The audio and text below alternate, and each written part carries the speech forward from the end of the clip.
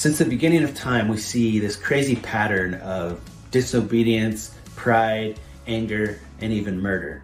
I recently decided to go back through the Bible from cover to cover, starting in Genesis, and in chapter 4, come across the story of Cain and Abel.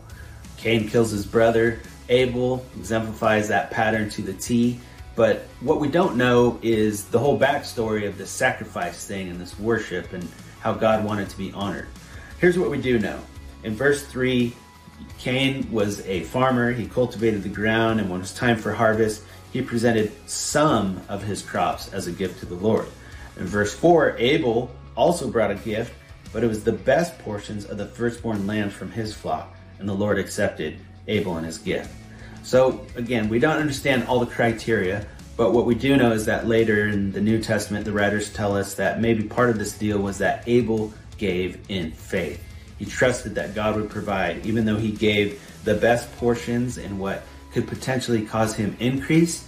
He knew that God was more than enough. But here's the deal with Cain.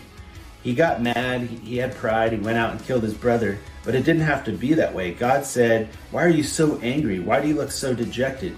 You will be accepted if you do what is right. But if you refuse to do what is right, then watch out. Sin is crouching at the door, eager to control you, and you must subdue it and be its master." Obviously, he did not subdue it, and he killed his brother. Here's what I want us to think about today. Number one, guys, always bring your best. Always give the best portions to God. He is worthy of it, and he has more than enough. He will provide. But number two is if you get it wrong, God is a God of grace and mercy, and he wants you to get it right.